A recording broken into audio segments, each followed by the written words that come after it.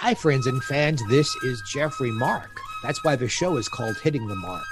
And we're talking about two people I love and telling wonderful stories about the incredible Steve Lawrence and Eydie Gormé. I'm trying to remember what his biggest song. I remember Eydie singing "You and Me Against the World," although I know that wasn't her biggest song. But there was one song he was known for, and I can't for the life of me right now. I've Got to Be Me. Portrait of My Love was probably his biggest single. Okay. Portrait of My Love was a top 40 hit for him. Okay. This Could Be the Start of Something Big was a top 40 hit for both of them. For Eydie, Blame It on the Bossa Nova, Frenesy. They both had several. I would say, without boring our audience listing names of songs, Steve and Eydie each had about 6 songs that were big hits.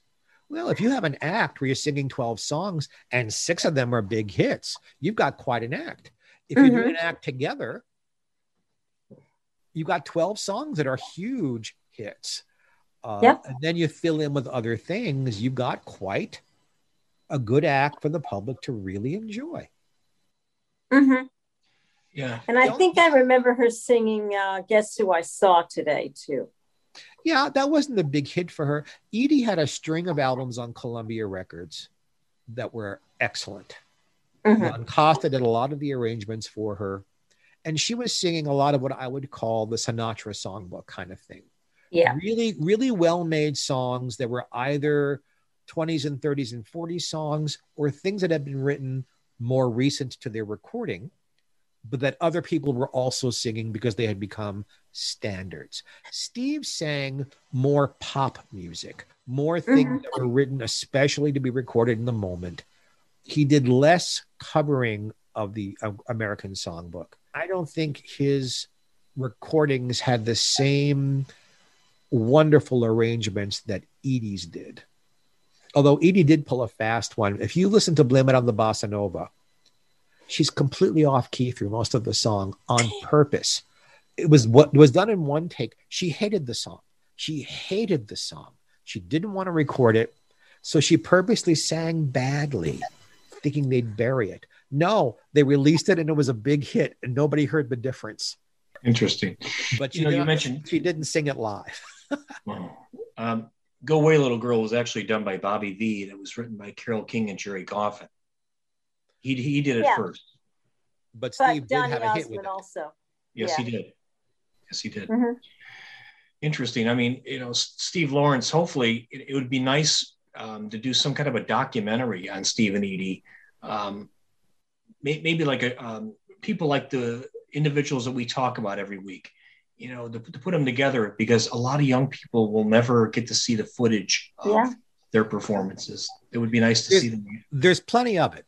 Steve and Eydie were constantly on television, starting in the 50s with Steve Allen, and they were on every variety show, every game show that had celebrities at night.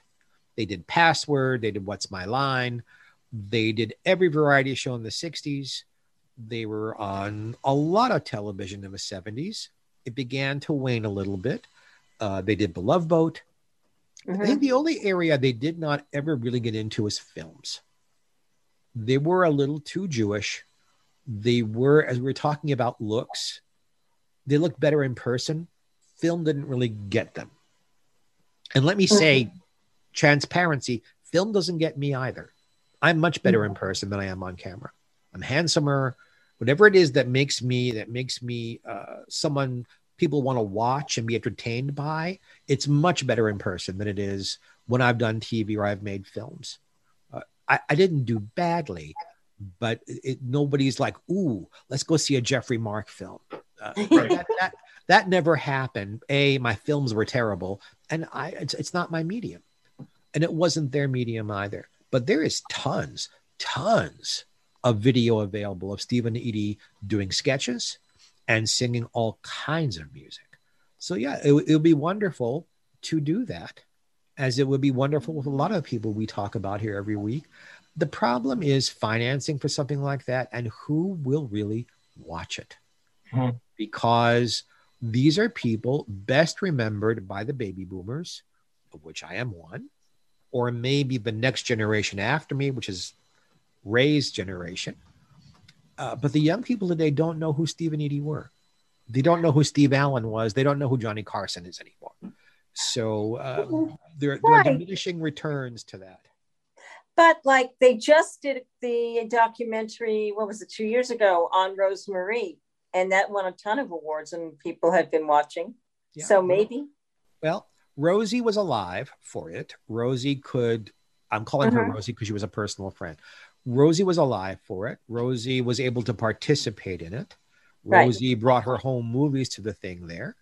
And the people with whom Rosie played through the years were still alive. So Peter Marshall was able to be a part of it, and Carl Reiner and Dick Van Dyke, they were still there. It's easier. When your main person is no longer with us, much harder to make a documentary. Okay. Because then it is people like me.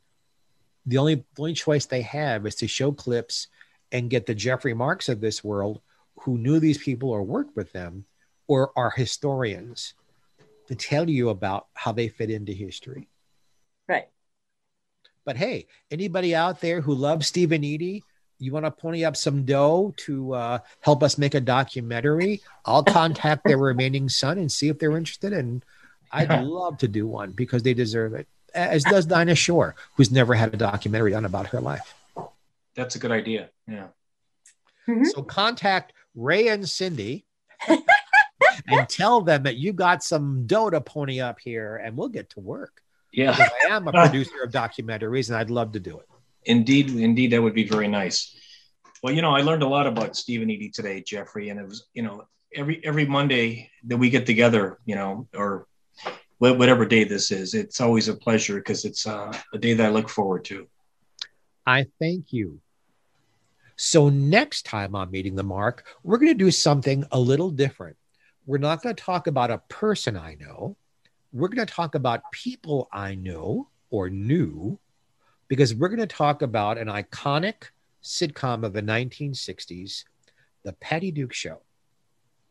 And we could fill 3 hours with the stories about how this show came to be, about its original creators, Sidney Sheldon and William Asher, its original director, also William Asher, its producer in money, meaning it was his production company, Peter Lawford, and of course, Anna, who you knew as Patty Duke, and William Schallert, who played her father, who was a friend of mine. There are so many stories to tell here.